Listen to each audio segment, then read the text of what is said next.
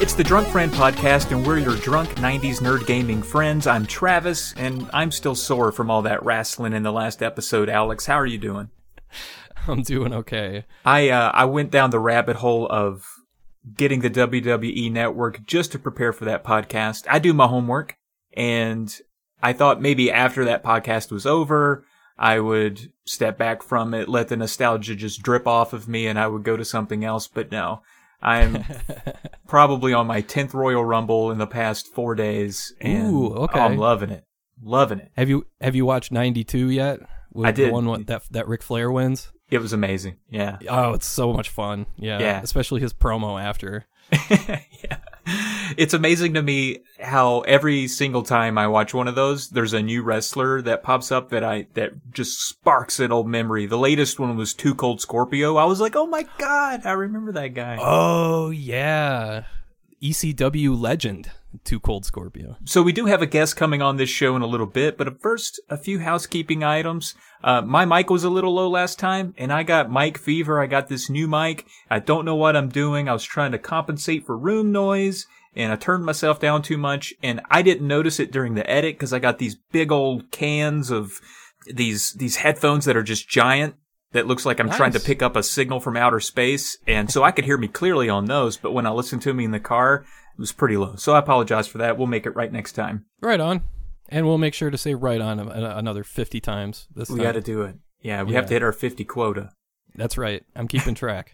So speaking of, not speaking of anything, this is a transition out of nowhere. This past week, you released two videos that are atypical for your channel, steeped in humor, a little off the beaten path, the Wizard of Oz one and the race driving one. So what's this weird week like been for SNES Drunk? Well, the Wizard of Oz video, it's hard not to just bury a game completely and just leave it at that. I wanted to have a little fun with it, so I wanted to make it dramatic with the Carl Sagan thing. Originally, I was going to quote Mr. Rogers and say, I like you just the way you are. Well, that's not the case with Wizard of Oz. Super Nintendo. Nobody likes you how you are, the way you are in Wizard of Oz. But I ended up going with another PBS legend, Carl Sagan. I just thought it would be funny. It was. But the race driving thing has been completely insane. 3,000 comments in less than a day. So what's average for you? What are we comparing 3,000 to? It's usually 200, 250. Wow. Holy crap. Yeah, this just blew the hell up. It got the same amount of views, but everybody chimed in. So everyone's kind of laughing at it, or for the most part, yeah. Okay. Some people, I shouldn't even say some people. There's a scattered few because right now it's sitting at 7,000 likes compared to 550 dislikes. Right. And so it's really tough because it's especially, I think the quarantine has a little bit to do with that too, because you feel like you're just getting overwhelmed and just hit from all sides, both good and bad. Mm-hmm. And I say that because I feel the need to respond to everybody, and I can't. I can't keep up, and it gets overwhelming. And it's just what do I do? Oh, there's nowhere for me to go. I'm stuck with it. It's well, I can't keep up, but in the meantime, there's nothing else for me to do. So it's kind of hard to deal with. It's I was not expecting that at all. So the past few days have been strange, to say the least. That's why I put that post up today. Just, I like giving people a little bit of insight as to what this is like from behind the curtain. Because in my opinion, it's weird. I don't know how it is for you. It's weird for me. Just the onslaught of comments and feedback is weird? That's weird, and just the armchair psychologists that are you know, there's only like a few of these people, but they're like trying to analyze like my rationalization for this and what I should be doing and what I should be thinking. And it's like, how about you just like kind of take off your glasses and have a nice tall glass of iced tea and go watch somebody else for a while. That's my opinion. And for those that may not have gotten to it yet, the race driving video is hilarious because you took some comments from people that, I mean, there were hundreds of them. It felt like it had to be close to 100 at least. Well, no, there are hundreds of them, but I only took about 50. All I have to do is go into the channel comments, and the YouTube Studio allows you to search by keyword. Yeah. So all I had to do was type intro. That's what I figured. And, yeah. Yeah, and I used clipping tool to just like highlight. It took a total of like 10 minutes to find 50 comments. Jesus. And it's all the people that just have always had this weird disdain for your tight, concise 2-second intro. And that was the whole point, is like, look how stupid this is. Yeah. Like, look how dumb. People will complain about anything if they're complaining about this. So yeah, that was the whole point. I loved it. And I also think it worked into a very apt review of race driving. I don't think he could have done it better. Well, it was either that or Bebe's Kids or Space Ace. Or what are some other ones? See, I already did Bill Laimbeer's Combat Basketball. True. I already did Pit Fighter. There's still like Captain Novelin and stuff like that too. But yeah. Yeah, race driving it might have been the first ever PowerPoint presentation. It's so slow. Bad. That was one of those games I played it for like 2 seconds, was like, I cannot believe how bad this is. Like, how did this get past testing? This is unbelievably like unplayable. It's one of those that sold off screenshots alone. People saw the back right, of the box. Exactly. I'm sure it did. Yeah, absolutely, man. I liked it. The funny thing was I had the video on, and again, if you've not seen it, you need to, but it's a very, very long, drawn-out SNES Drunk intro. And my wife's in the other room, and after about 48 seconds, she's like, "What is that?" She like thought there were bees in the house or something like that. I was like, "Oh, sorry, yes, SNES Drunk. He's having some fun. I'm just watching this." So, right on. That sounds good to me. Whole family was on high alert. I want to thank everyone if you've left a review for us. That's awesome. We really only see the ones on iTunes. At least I'm not savvy enough with the internet to know how to find them elsewhere. But they do help us out a lot. They're not just for our egos. It does help trick iTunes into getting more eyes and specifically ears on the show. So we do appreciate that. Yeah, thanks everyone. And thanks for the emails and feedback to drunkfriendpodcast@gmail.com. We're still thinking of making a YouTube channel for the show. Maybe it posts episodes like a week later. So our podcast stats still reflect, they still give us a good idea of what kind of listenership we're getting. Yeah, maybe with a new channel or something like that. That way we're not cluttering the feeds that people have been used to for 7+ years in your case. It would be a Drunk Friend channel, I'm sure. Yeah. I think we'll probably end up waiting until we got a little bit more of a backlog. I think this is episode 6, so we'll wait till we get like, I don't know, a few more under our belt, and that way we can upload all at once, and that allows people to get caught up. All right. Yeah, that sounds like a good idea. All right. I'm excited for today's guest personally. Coming up on this episode is Pam from the YouTube channel Cannot Be Tamed. She's got nearly 300 videos. Plenty of in-depth reviews spanning across all kinds of different systems and consoles, whether it's old PC games, all sorts of stuff. She even does cover modern titles as well. She also does some great collection reviews too. I don't normally like to watch people just thumb through every game on their shelf, but she does a really good job of getting like the some footage and talking through the games at length, so it's not just people showing me stacks of box art for 30 minutes. She does some mini reviews as she goes. I really enjoy that. Yeah. So yeah, and she also calls out mean commenters. So without further ado, welcome Pam. Hello Pam, thank you so much for hopping on here with us for part 2 of our 90s wrestling series. Oh God, no. Just kidding. No, how are you dealing right now through everything? Is everything going well for you? Everything's good for me. I feel almost a little guilty. I mean, some of my coworkers have kids and stuff at home with them, and they're very stressed out. But I work from home 2 days a week normally, and I work in IT, so it's like pretty easy to do my work from home, and I'm a homebody anyway, so I'm having a fine time, other than the fact that I can't go grocery shopping as often as I'd like. Yeah, we're doing the click list pickup. We were doing that before the pandemic made it cool, and our issue is that they put like everything in a different bag. Like if you order 4 cans of tuna, each one gets its own bag. There's just so many bags. I could make a parachute out of the bags I get every time I go to Kroger. I used to do that with my G.I. Joes. I used to take the plastic grocery bags and like, okay, Lieutenant Flint, you're going off the top of the concrete stairs here onto the driveway. Nice. Goodbye. Hopefully this thing doesn't have a hole in it that I haven't noticed.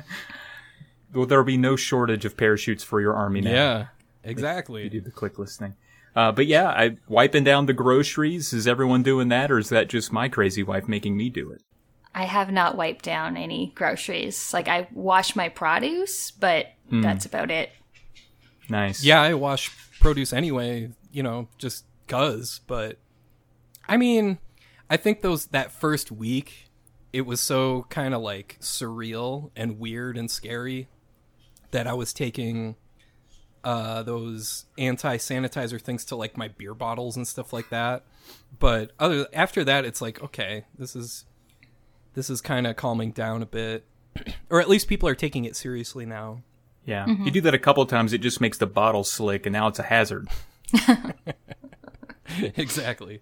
Okay, Pam, back to you. We won't spend a lot of time on how often I have to wipe down groceries, but where did gaming start for you? What were your first systems, first games? Where did it all begin? It began on PC. Don't ask me what exact PC. I have never really paid attention to that, but my mom worked for Xerox, who had access to PCs very early, so I had one in my house from when I was 3 or 4 years old, and then I got an NES as my first console. So did you learn to type really early on in life?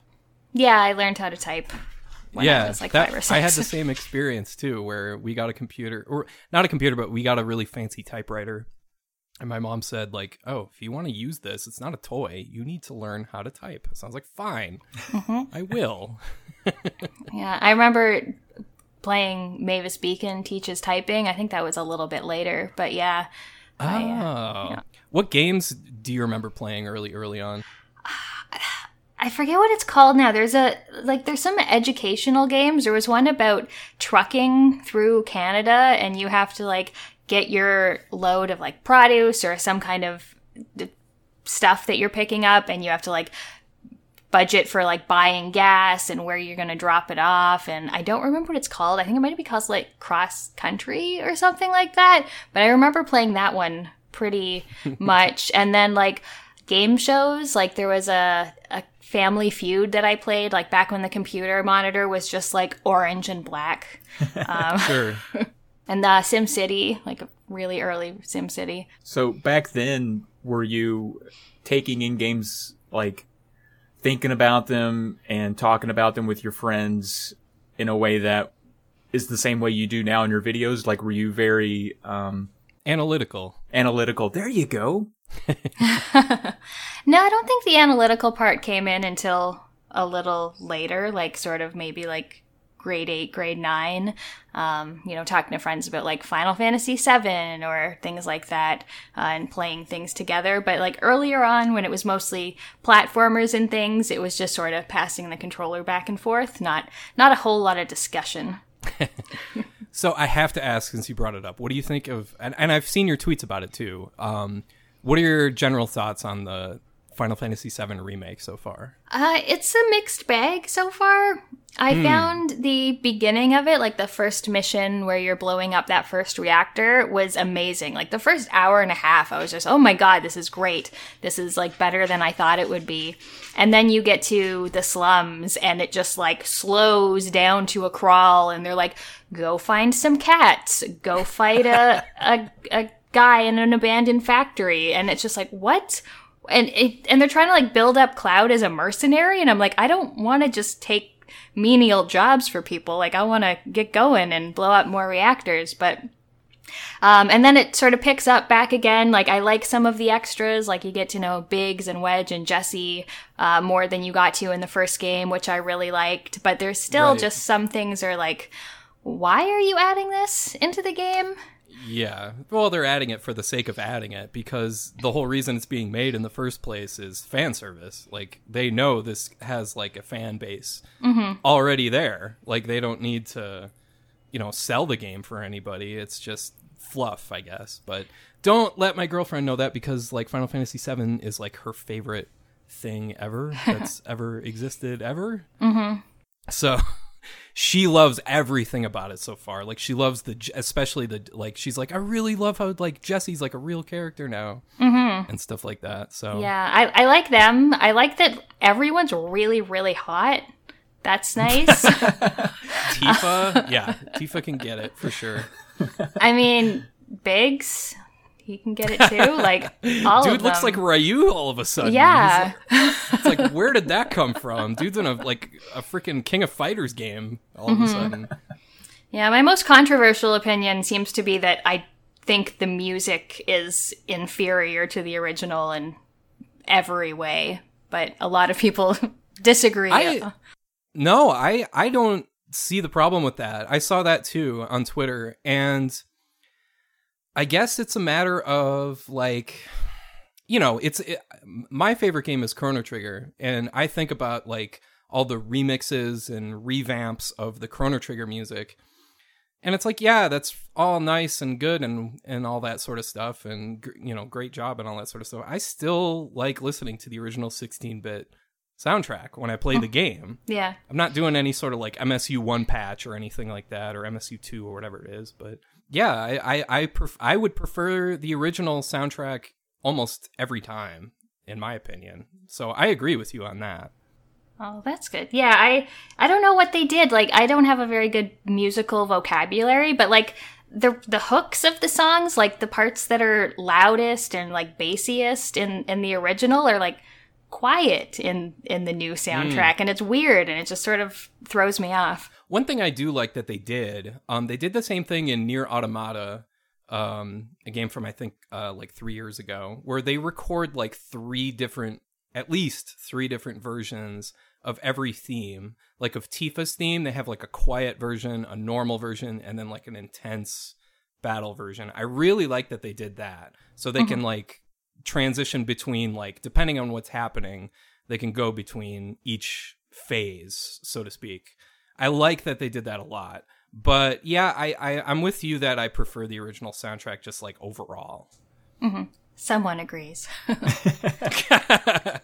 Twitter can be a beast. When I saw that tweet and I saw that there were as many replies as there were likes, I was like, oh boy. Yeah. Let me click and see what's happening. You got ratioed. I did get ratioed. That's all right, though. You got to expect that kind of thing. Yeah, every once in a while. So back to growing up with games. Sorry if you nerds are talking about Final Fantasy VII. I just want to step away from that for a second. No, I'm kidding. But you left a comment on one of my Nest Friend videos alluding to that either your dad or stepdad, I'm sorry, I don't remember, owned a bar with arcade games when you were growing up. And to me, that made me so jealous of your childhood, I couldn't stand it. So is that as cool as I think it is, or was it really, really awkward? No, it was cool. Like, I was pretty young at this point, like 6, 7 years old. So I would sometimes just be, like, hanging out he owned a restaurant. So, like, upstairs was the main restaurant, and then there was a bar downstairs, and he would, like, turn the video poker on free play or, like, the pinball machine and stuff. So I would have something to do. That's fun. That is awesome. Yeah, and also my dad was just an alcoholic, so my weekends with him were usually spent in bars. So there was arcades and, like, darts and shuffleboard. I got into all of the bar games. They had shuffleboard in a bar? Oh yeah. Wow. Yeah. That's a big bar. Like, when I think of shuffleboard, I think of, like, Boca Raton, Florida, and, like, out on the beach. Like, not inside of, like, a bar, but hey, whatever works. Yeah. He had a good taste in bars. He'd been at it for a while. He's pro. Only the best. Yeah, that sounds cool. I do remember my dad, he would bring me into work sometimes and he would set me up on like a little computer, like a Windows 3 point whatever computer, and pacify me with tons of old school games. So I get that dad move of, hey, you like these things, sit here and shut up for a few hours while I do work. So you like computer things. I remember in 6th grade, actually volunteering to stay after school so I could play Where in the World is Carmen Sandiego on like our old Macintosh machines. And let me think, this would have been 93. So whatever Macintosh model was out back then. And me and my friend Nick would stay after school just so we could like play Carmen Sandiego. And I think that game is like free on archive.org now. So I think so, yeah. Yeah, I should probably check that out sometime and see if that brings back any memories. Yeah, archive.org is incredible. It fulfills the wish list of everything I wanted pre-1994. It's got a ton of DOS games on it now, Yeah, which is incredible. tremendous. Yeah. I love it. Like, what was it I found on it the other day? It wasn't quite Blake Stone, Aliens of Gold, which I mentioned on a previous episode, but it was like some other like first-person shooter from like way back. And I was like, damn, I can just go play that like on a browser. I can play this when I'm at work, when I finally go back to work. That's right. So Pam, what, jumping way ahead, unless you want to touch on how you gamed through adolescence, but I was curious what exactly inspired you to start a YouTube channel. I just sort of started liking talking about and analyzing games a little more. I was a big World of Warcraft player for a long time. And I started a blog about World of Warcraft in like 2010 maybe. And that got kind of popular, and I liked doing like theory crafting and like guides and things. And then as I sort of lost interest in World of Warcraft, I started just writing about the various video games that I was playing. And then it just seemed like no one was really reading blogs anymore. And like once I lost that WoW niche, I also just like my traffic just like went way down, and I was like, okay, well, I'm going to try doing YouTube instead. So like my first couple of YouTube videos were actually about like female characters I liked and like games that weren't sexist. And then I decided to go Imagine that. Yeah. And then I decided to go into like, hey, here's the games that I used to play as a kid. I'm going to take another look and review them. So that's sort of, I guess, where my channel really started. Gotcha. And that was what, like 5 years ago? I think so. Yeah. Yeah, I checked out your earliest videos for the sake of this podcast to see what was up, and the first one is really good. I especially like some of the effects of the day that were included, because the whole basis of the video, that too, yeah. It was like video games that are doing it right, and I was like, all right, that's a good point. Oh, that's a really good point. And then you had like the pink doing it right coming in, and it kind of hangs there for a minute, fades out. I was like, dang, that's pretty good. And I was using like whatever the free Windows movie editor was at that point. So like all the transitions and everything. Yeah. Of course. So what was your audience like out of the gate with something like that? It wasn't very good. Like it took a while to get a couple hundred subscribers. So like I had, a bit of an audience that carried over from having the blog, but yeah, it took a bit for the channel to start growing. A lot of people nowadays don't realize that like YouTube back in, let's say, I don't know, 2013, 2012 was a much different beast than it is now. Now it's kind of omnipresent. But back then, it wasn't owned by Google, and it wasn't the ginormous thing it was. I guess it kind of was, but it seemed like still kind of like oh, you have a YouTube channel. It was almost like a live journal kind of a thing, if anybody gets that reference. So it's like, is that what it felt like at the time? Like your own personal like journal to like just get stuff out? Or did you plan on making this like a bigger thing as you went? Or how did you approach it in that sense? I always hoped that it would be a bigger thing. Like, I never had any dreams of, like, being a YouTuber as, like, a full-time job or anything. Yeah. Well, nobody did. It was crazy. Like, that's crazy to imagine back then. So it's now I've got a niece and a nephew that are 12 and 10 years old that are like, I want to be a professional YouTuber when I grow up. And I'm just like, no, you don't. Believe me, you don't. No. So it's weird to think about. Yeah, I'm pretty sure Google owned YouTube, like, by the time I had started my channel, but it was still, like, there were, like, the big YouTubers and then the very, very small YouTubers, and there didn't seem to be a whole lot in the middle. But I've always been a very numbers-oriented person, whether it was my blog or my channel. Like, I'm probably a little too concerned with statistics. And so, yeah, I always had the desire for the channel to grow, but I didn't really know where it would stop. Well, rest assured, we'll keep you updated on all the stats this podcast gets once it posts. That brings up a good point, because both of you have sort of made tweets or made allusions to how now the stats are the most omnipresent part of YouTube, in that YouTube itself will browbeat you for not meeting your own metrics and that kind of thing. So maybe both of you can speak to that, because I'm channel's far too young for it to say, hey, you suck worse than you did a year ago, because of course I did. Yeah. I'm going to look for that. Go ahead, Pam. But I'm going to look for a screenshot I sent to Travis a while ago. I need to find it, though. Go ahead. Yeah, it'll take your 10 most recent videos, and it'll be like, this video is doing worse than average. It's like, oh, thanks. Isn't that wonderful? I know. Especially because I do an update video every month, which I understand. Like, it's not going to draw as much of an audience as, like, a retro review or something. But every time, YouTube's like, oh, your subscribers are less interested in this video. Like, okay, thanks. Yeah, gee, thanks. I couldn't tell that myself from just looking at the numbers. Yeah. I need a reminder.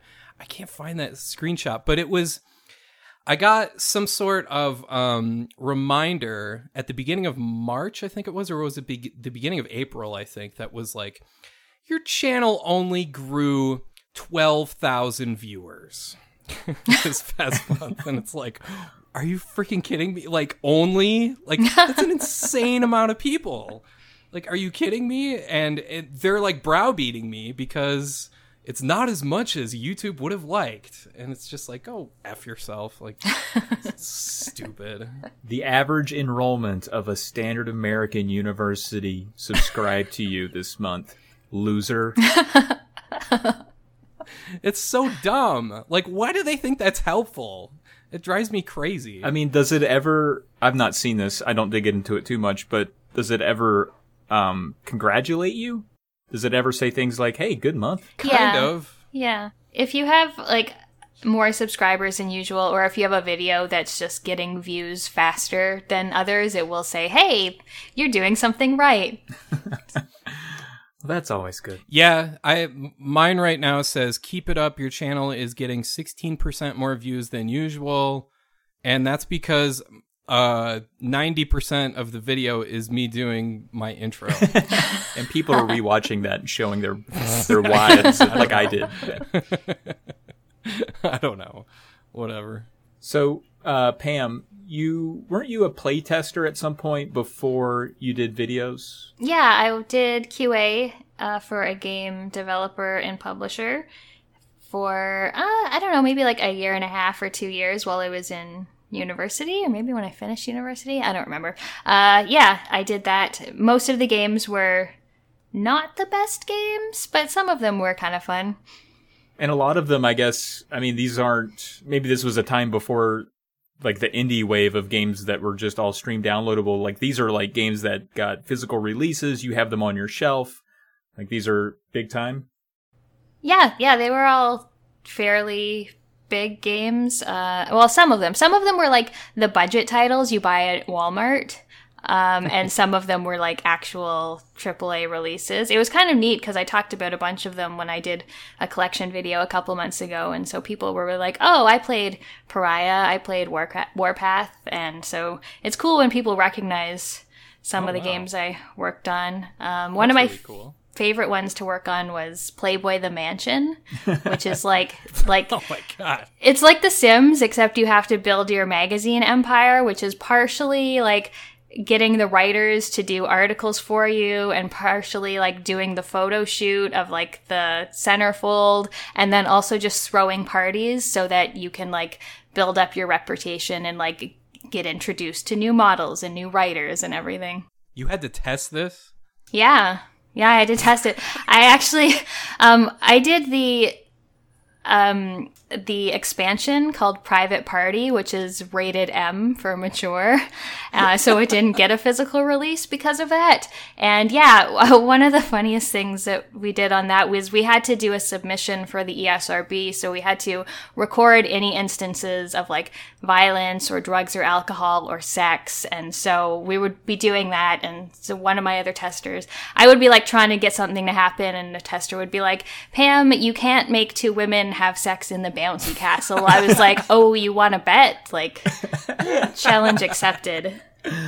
That's fantastic. Awesome.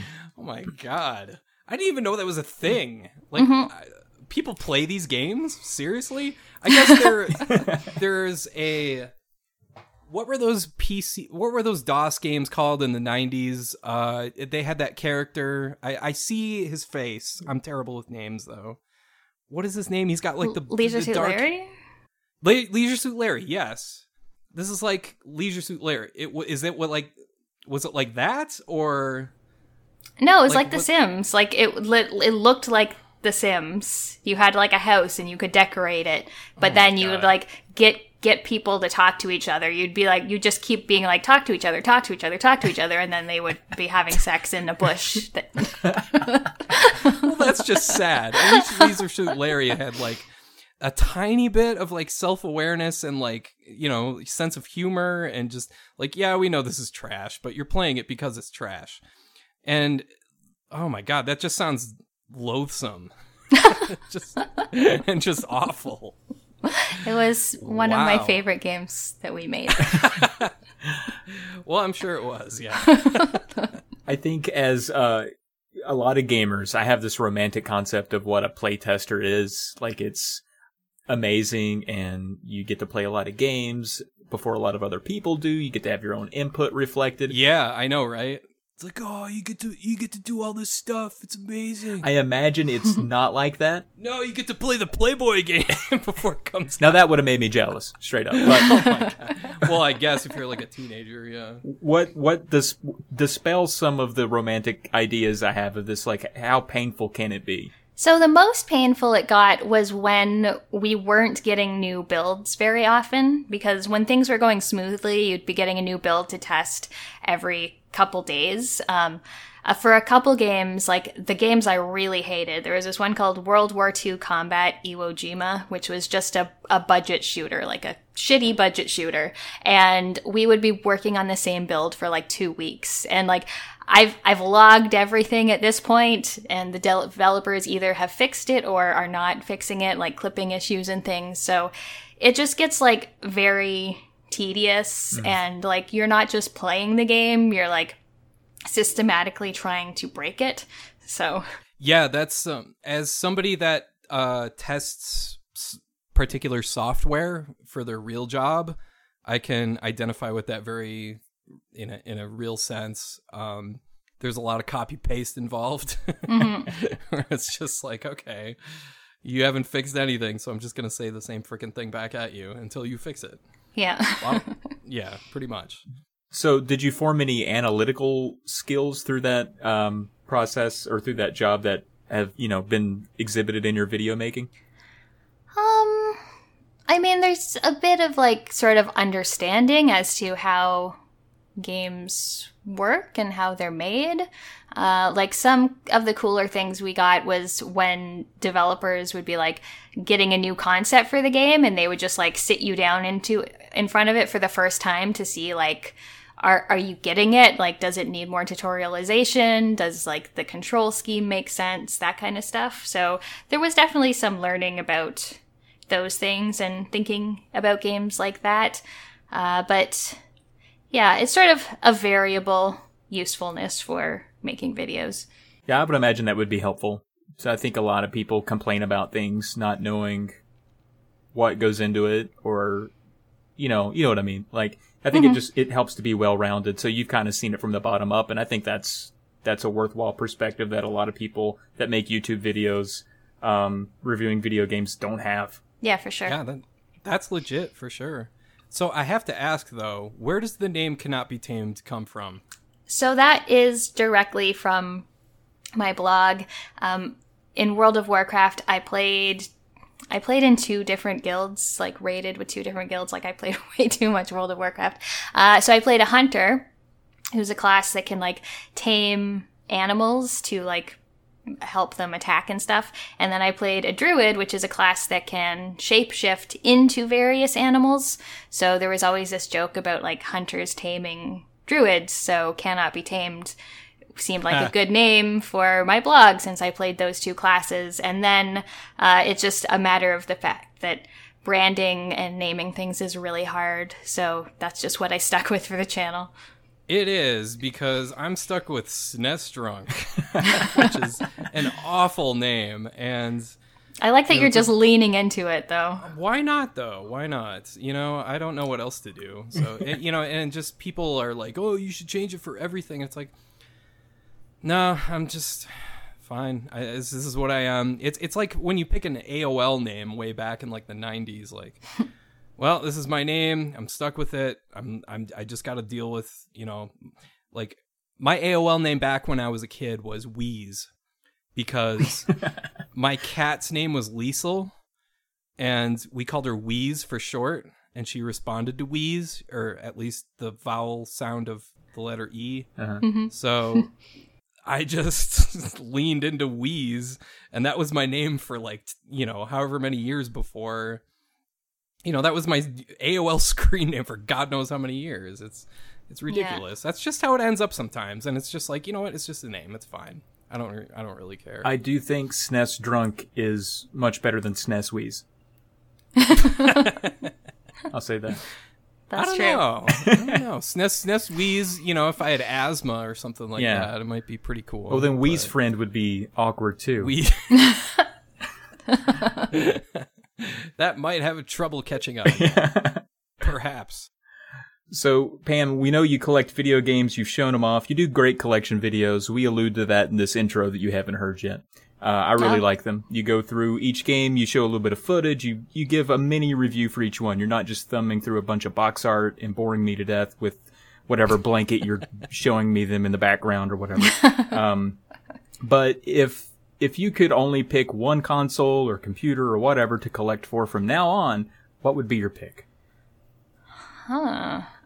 I think probably PS2. Wow. Yes. No.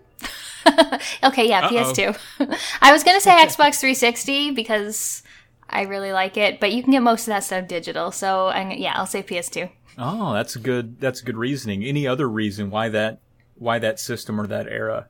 I just think it had like such a big and varied catalog of games. Like, there's a little bit of everything. It's got like the only sports game I've ever sunk a reasonable amount of time into. It's got some JRPGs that I really like, some good like action adventure-y types. So, and for the most part, the PS2 still looks decent now, unlike the PS1, which sometimes is a little hard to go back to.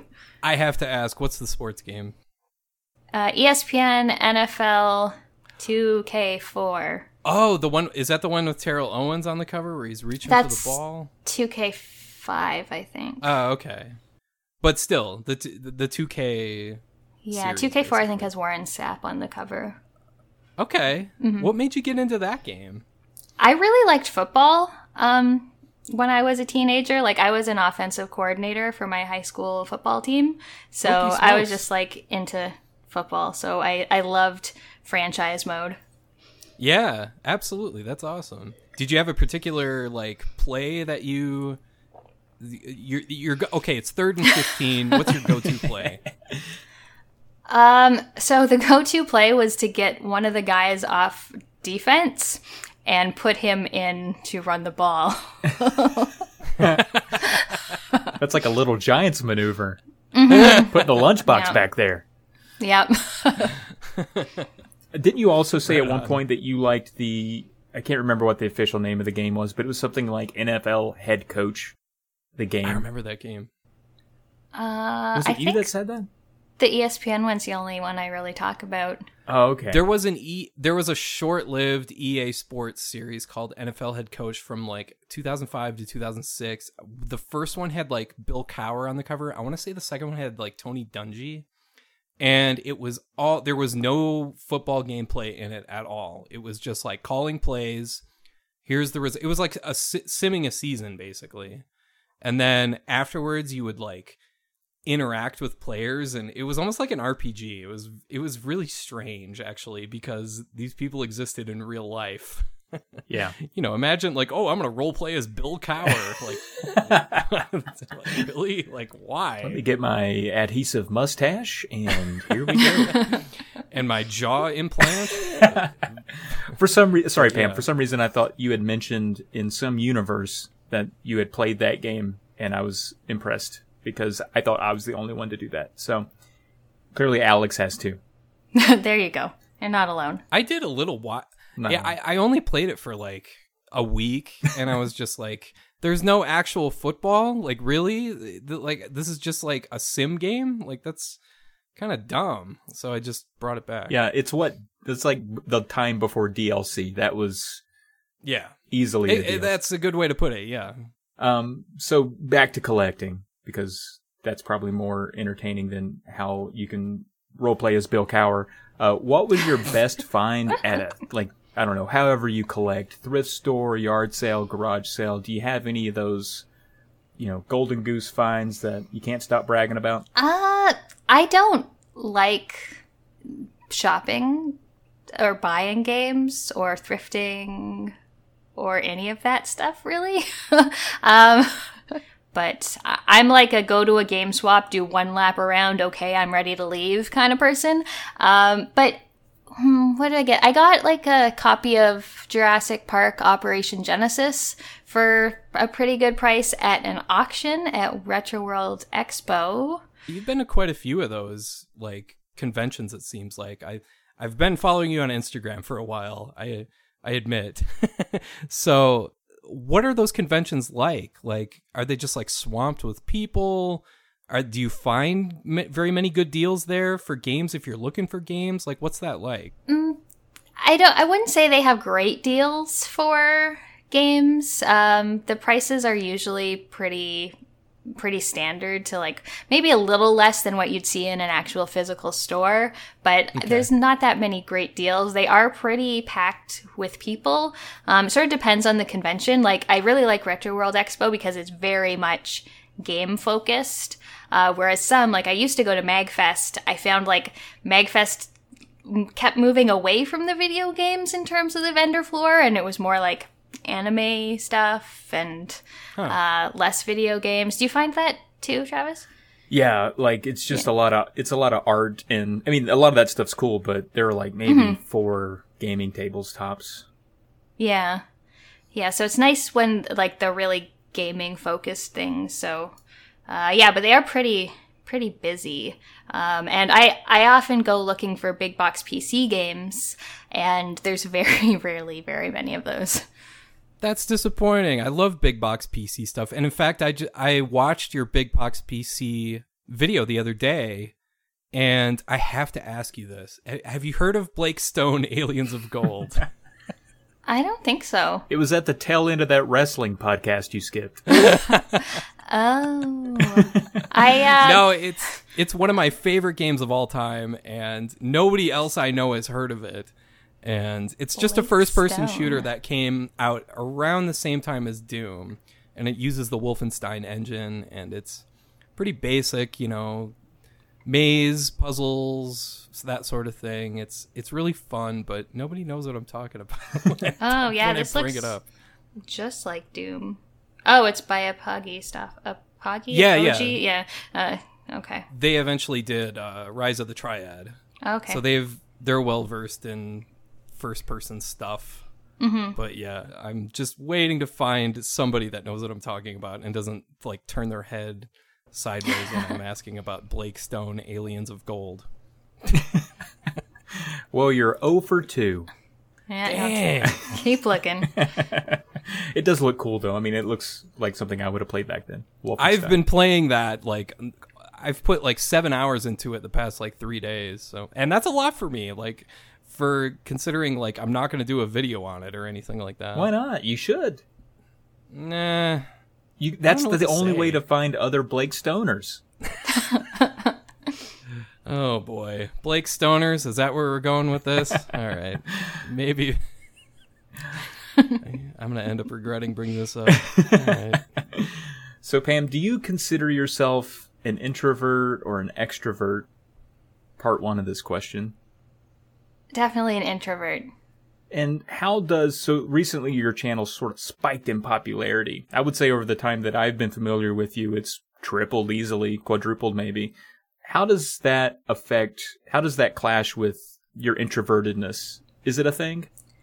A little bit. I don't know. It's not so bad since it's just like all online, but occasionally just like, I don't know, my tolerance of other human beings comes into play, since like a lot of people, I'll say something like not directed at anyone, and like people will want to like debate me on it or argue and try to change my mind, and I just like really have no interest in that. It's kind of like one of those things where like, okay, I want you to pay attention to me, but don't talk to me.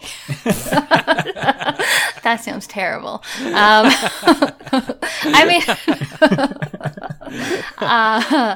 mean, I do like talking to people. Like I'm very responsive in my YouTube comments. I've generally respond to I used to respond to like literally all of them. Now it's most of them, just because they're getting a little unwieldy now. But yeah, I like. Are they? I mean, there's a lot per video. I know it's I swear to God, it's like you hit a certain plateau, Mm-hmm. and it's like, okay, a certain personality type has been unleashed. And Oh, yeah. There's no going back from this. Like, it's just what you have to deal with from now on. And it's just like, okay, all right. It kind of sucks, but is that, please tell me that's not like affecting the content or anything like that, right? Oh no, I whenever I get the annoying or the mean comments, I try to just have fun with them and have a laugh at other people's expense. I never feel like any of that stuff ever discourages me or like makes me feel bad about my content or anything. It's usually when I get like the negative stuff or the people trying to explain video games to me or anything. It just like it fuels that spite fire. Like it doesn't discourage me. I'm totally with you on that. And you make some great videos based on that. You turn around and just like, hey, I'm just going to like make content out of this, which is tremendous. I think more people should do what you're doing. Thank you. Yes, I like it. I like how your latest video, or I think it was your latest video, you did that.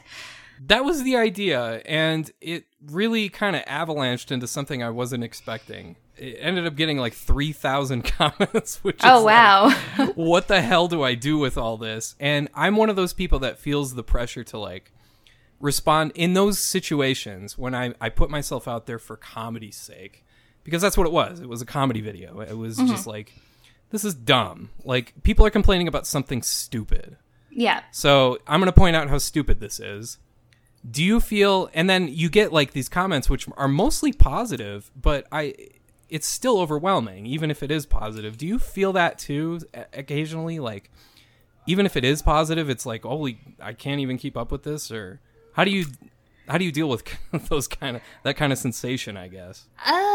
I don't know. It's hard because, I do want to respond to everyone. Like, if everyone takes time out of their day to, like, leave me a comment, I want to respond. And even if it's like, nice things, like, you get to a point where, like, 12 people will make the same joke in reference to something that you've said in the video, or, like, a lot of people will point out the same thing, and it just gets tiring, even if it's done in the best of intentions and everything. So it does sometimes get like a little bit exhausting, and sometimes I feel bad that I'll like respond to one person but not another person, just because like, okay, I've hit my threshold on responding to this type of comment for now. So I don't really know if I have any advice or any like specific way of dealing with it. Please tell me what to do. I don't know what to do.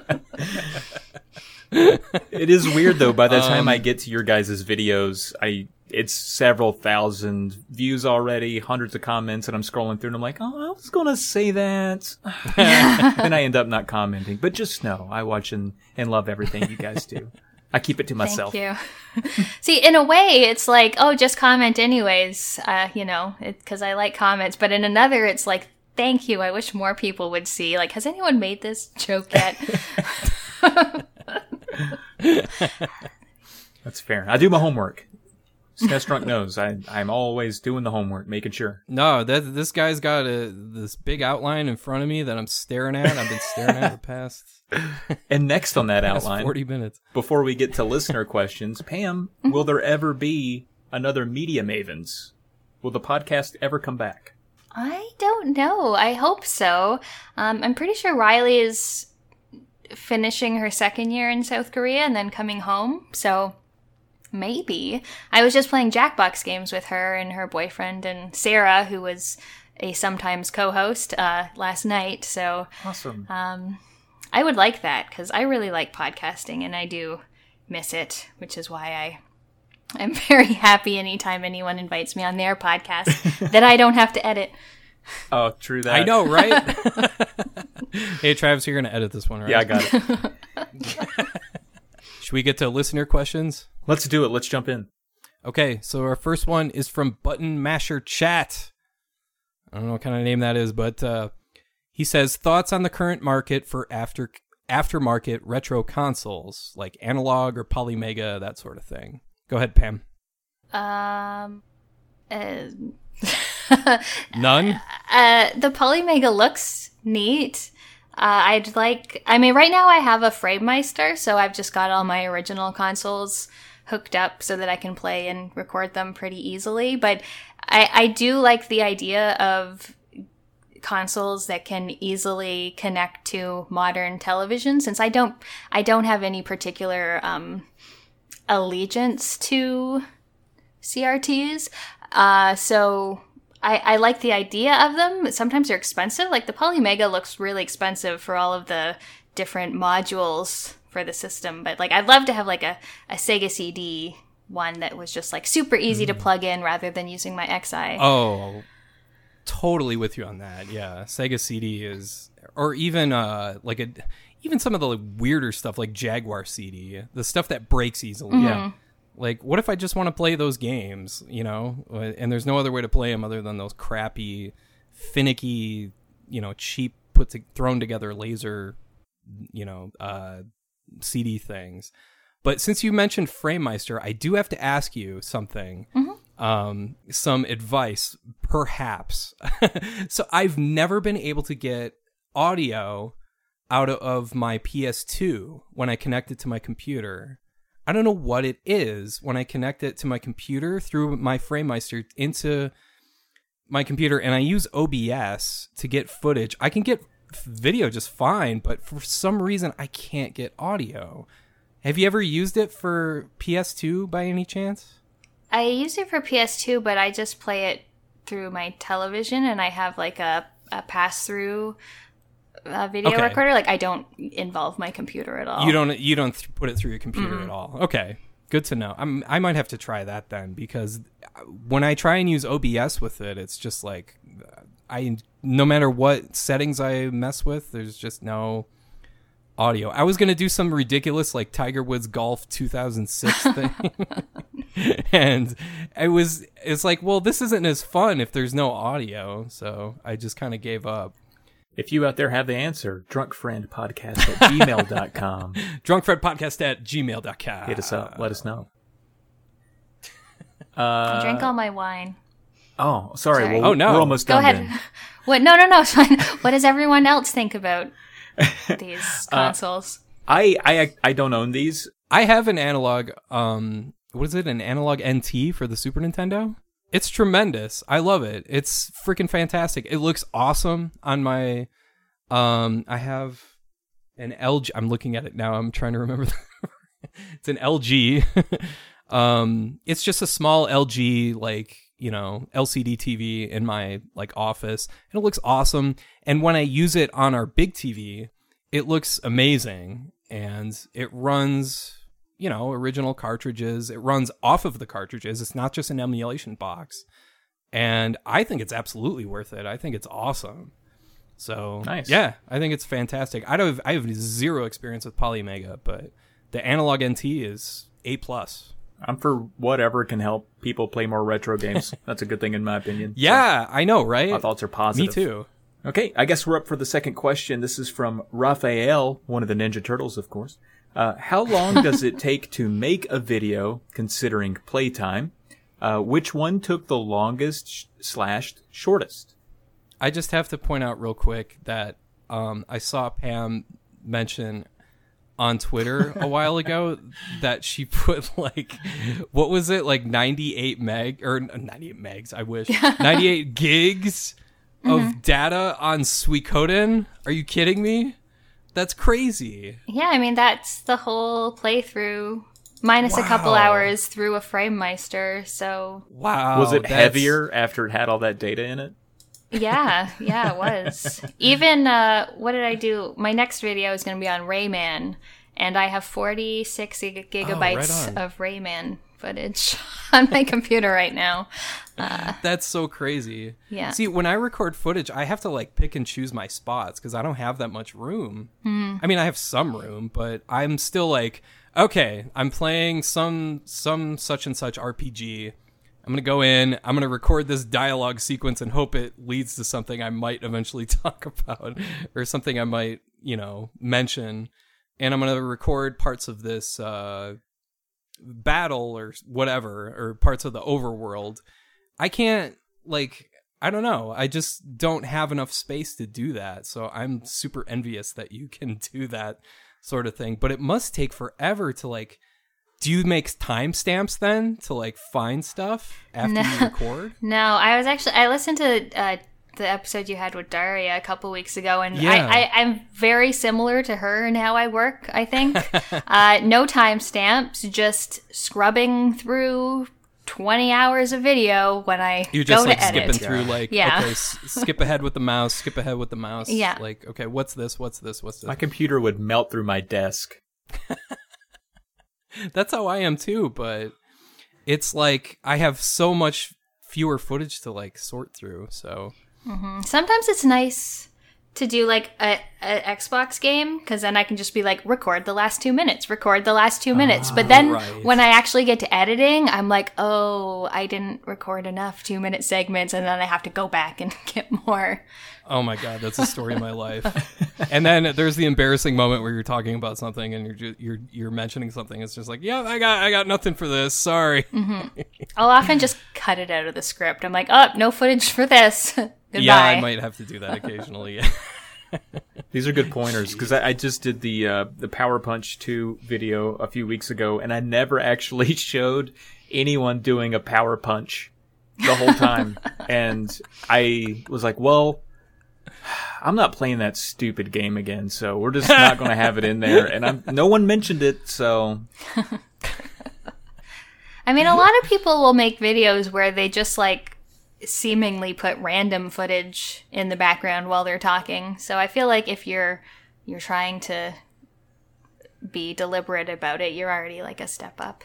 Yeah, that's true. I have noticed that with other folks, where it's just like, here's a 30-second clip nonstop of stuff while I talk about like 3 different things. And it's like, Well, that works, I guess. So I So guess what was the question? yeah, sorry. It was how long does it take to make a video considering playtime? And I probably do it differently than you two in that, one, I already play NES games, which are way shorter. That was by choice. I was like, I'm going to get off easy. I'm not going to play Super Nintendo games, longer Genesis games. I'm not going to play PC games. I'm just going to play NES games that I know at most, aside from a few, will take me about an hour. So that's already nice. So my playtimes are about an hour, maybe 2 hours if I'm struggling or it doesn't have Game Genie codes I can just cheat through. So it takes me about an hour to research some fun facts and write a script. I'll pour through that Wikipedia page. I'm not ashamed to admit I've copy and pasted a few sentences from Wikipedia and then made them funnier if I could. I also get my friend. I know what you mean by that, by the way. What do you mean? Where you just like copy paste and then it's just like, I can take these words and twist them to make them, just like completely rearrange the sentence. Not even using any of the same words. It's just like, how can I phrase this differently, basically? Oh, I do that all the time. Or just add some reactionary thing at the end of the sentence. Like, recently I was writing about the Rambo game. It's not a video that's out yet, but it's one I'm working on. And I wrote like the first paragraph thinking, after having played the entire game, that it was based on the first movie. And then realized halfway through, I'm like, shit, it's based on the second movie. And so I pulled a sentence out of Wikipedia that says, like, it's based on Rambo First Blood Part 2. And then I just added, which is widely accepted as the most confusing, film title in history. And then I use that to riff on the entire time. I start calling my video Rambo First Review Part 1. I just do so I get lazy and just try to make up for it with humor. But after I write a script, sometimes if it's a video series or a game that is popular, I'll get my friend Musty Hobbit, follow him on Twitch, to proofread it. Woohoo! I just do that to make sure I'm like, dude, are you offended by this? If you loved this, would you be offended? Like, did I say anything so wrong? Because I'm doing an X-Men video soon too, and I'm like, I don't need the comic book people after me, man. Make sure I'm good. Is Uncanny, is that a spin-off or just a continuation of regular X-Men? Like, I don't want to get that wrong. That's the kind of comments that I don't want. Uncanny is the original. Yeah. And then everything else is a spin-off. You should know that. Come on. Turns out you're right, actually. That would have been the first comment I got. Voiceover takes 30 minutes. Editing it all together, 1 to 2 hours. I think in total, I'm a 3 to 4 hours guy per video, unless it's a bunch of, like a compilation or something. To answer that question thoroughly. That is a very thorough You're answer. welcome, Raphael. But it's interesting to know because that's for NES videos, which, like you said, are shorter games, and even with a shorter game, that's going to take more than enough, as that much time to get into something cohesive narrative. Go ahead, Pam. How long does it usually take you? I'd say probably 10 to 20 hours per video. Wow. Like, I'll play through, unless I hate it. If I hate it, I won't play through the whole game. But if I like it, I will play through the whole game.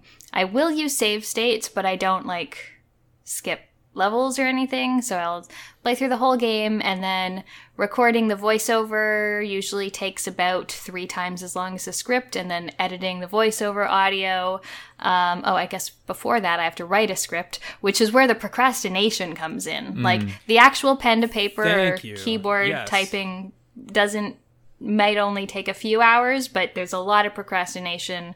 There's some research for fun facts or interesting history, or maybe I'll look for other videos that show interviews with developers or things like that.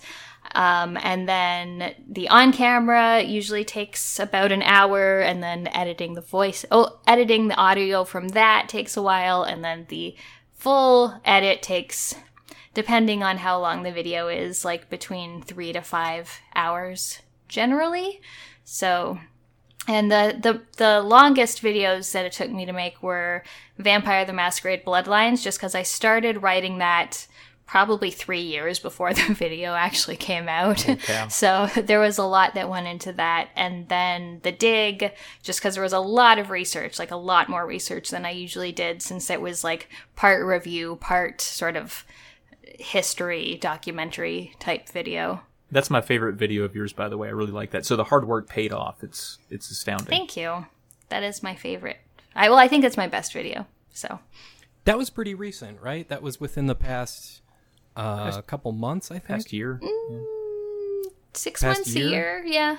Oh, yeah. Sorry. It's all right. I just remember seeing it recently and being like, I think I need to play this. Yeah. What about you, Alex? What's the average turnaround time on a drunk video? It all depends on the genre. If I'm doing a beat 'em up or a shoot 'em up video, those you'll know that I'm pressed for time because those don't take long at all. Like even the script is like 7 paragraphs. It's like, okay, how many levels, how many lives do you get, how many continues? Is there a save or password system? Is there a ridiculous comical story that I need to describe? If not, skip that. Then it's just like an editorial after that, basically. Like, is there anything like interesting that happens throughout the game? Is there, like right now I'm looking at, I had no idea this existed. It's Batman Forever, the arcade game. I was only familiar with Batman Forever, the absolutely god-awful Super Nintendo Sega Genesis games. But it turns out there's a Batman Forever arcade game that was ported to Sega Saturn and PlayStation. And I'm playing the arcade game, and it's super surreal because it's like, it's got that photo digitized graphics, the same as like Mortal Kombat, but you still get those same power-ups where, you know how it is in beat 'em ups, when you get a power-up, your character like flexes and screams and like does this like weird pose, and that's happening with a photorealistic character, and it's like, that wasn't a good idea, I don't think, but it looks super goofy, but I don't know. It's extremely weird. I've never seen this game before in my life, but yeah, I'm working on this game now. Oh, nice. I was earlier this afternoon, and it's very strange. Second player plays as Robin. It's just, I love arcade beat 'em ups. It's a soft spot for me. They're so fun and so stupid. So they're so off the wall and ridiculous. Those don't take long at all. The longest games are games like Seventh Saga, which are just absurd and take forever. RPGs always take forever. I'm working on one now called Far East of Eden, or I guess technically Far East of Eden 0. That one's tough because it's a long playtime. You got to get a real good feel for the story. You got to get a good feel for each character, what they are, what their fighting style is like. Like, Pam, how long did it take you to do the Suikoden video? It must have taken at least a while. Yeah, well, my game time was about 22 hours. Yeah. So that obviously added a bunch to it. But I did find that, like, writing it and editing it didn't take as long as I expected it to. So, yeah, that was probably more closer to 30 hours just because of the gameplay time. But you already kind of have your mind made up, your notes and your mental notes in your head, like, oh, I need to say this about this and this about this and that sort of thing. And I try not to do a whole lot of like story summary in my videos. Sure. So I feel like that saves time as well. Is that because of spoilers?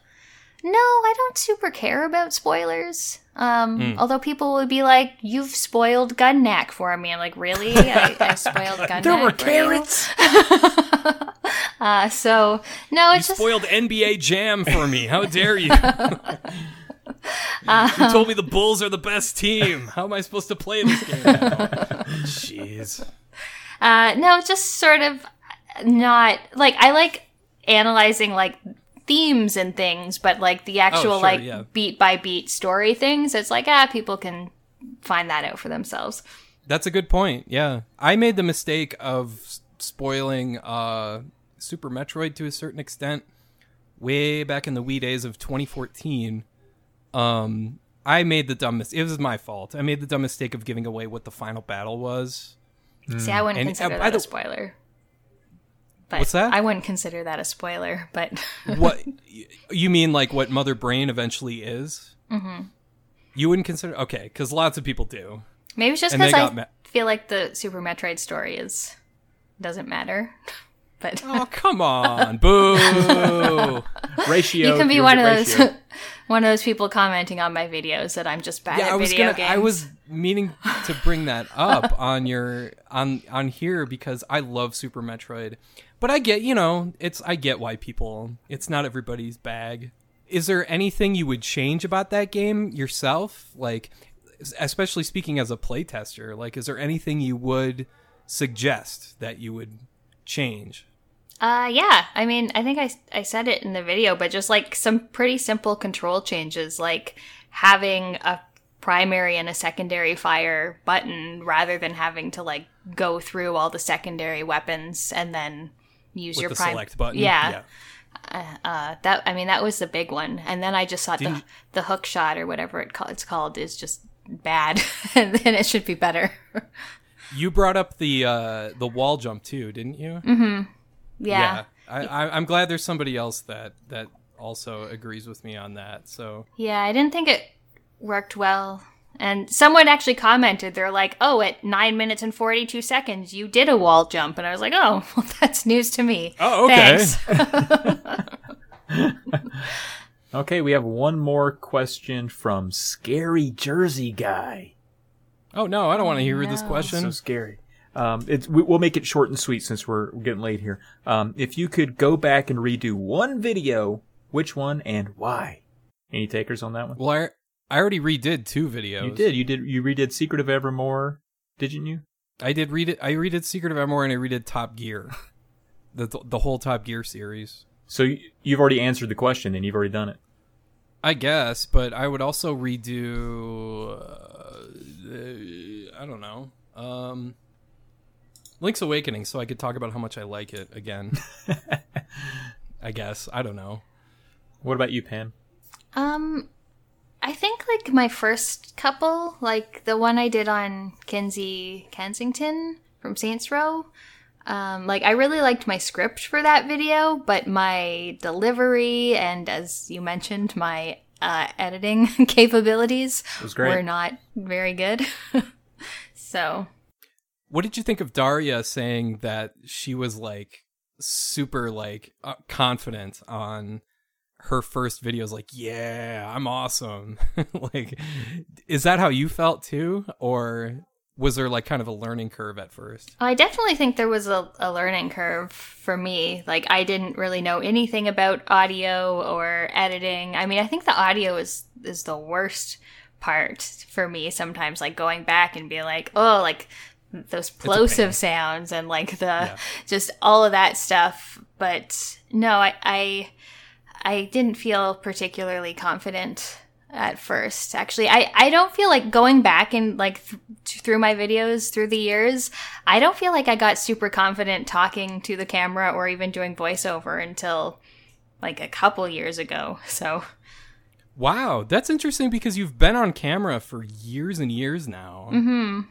I don't know, just like looking even a few years ago, like I look super nervous. And sometimes you can see my eyes darting off to like the script that's sitting in my lap. Or yeah, no, I'm with you. I have no interest in ever appearing on camera. The only time I do is when I'm on Patreon, and I just show up on there and just like say, "Hey, everybody." But I don't know how you do it. Like you're very brave in that. I don't have the courage that you do and I don't mean that in any other way other than like I admire what you're doing. Thank you. Yeah, I don't know. I mean, part of it's just like there's less women doing this, so I'm going to make sure everyone knows. That's definitely true. Yeah.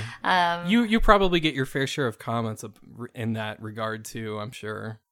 Yeah, I do. Like, when I started my channel, it was like the beginning of 2015. And actually, one of the other reasons, aside from just no one reading my blog anymore, was like after like Gamergate and everything happened and like people were getting like chased out of gaming, I was like, no, I'm gonna be more visible.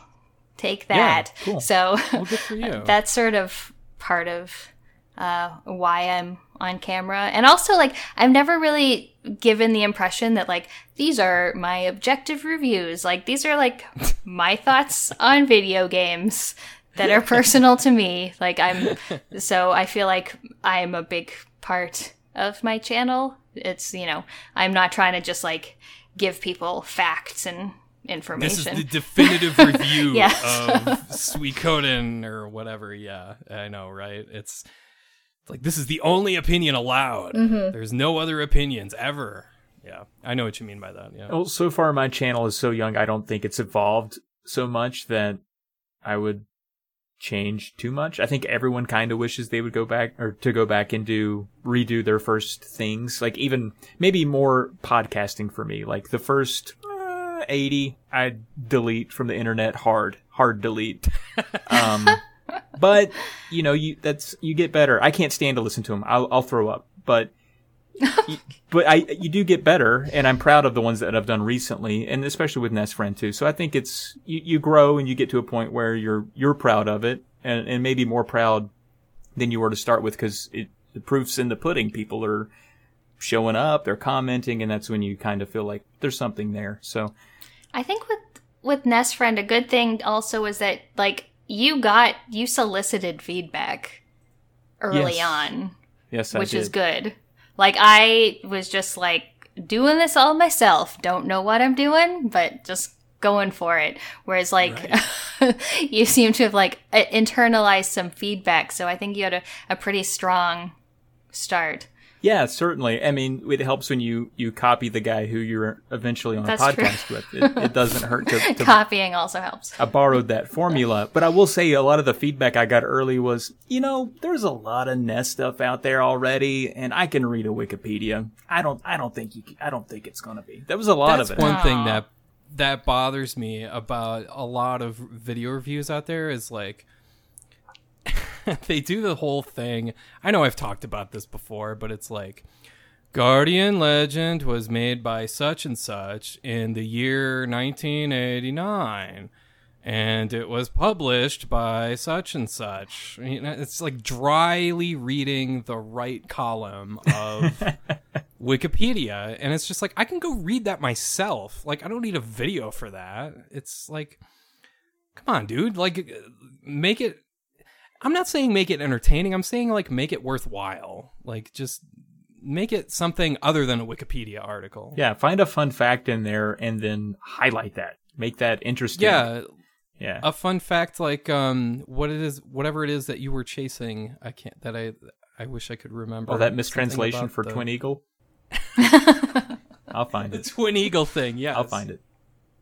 I haven't found it yet. You're still on that quest. Drunkfriendpodcast@gmail.com if you know anything. That should be an RPG at this point. The quest for the Twin Eagle The quest mistranslation. for the mistranslated Twin Eagle quote. Yes, that needs to be an RPG. I guess With that does it for all of our questions, our listener questions. So does that wrap up an episode of Drunk Friend? sure, I don't know. Okay.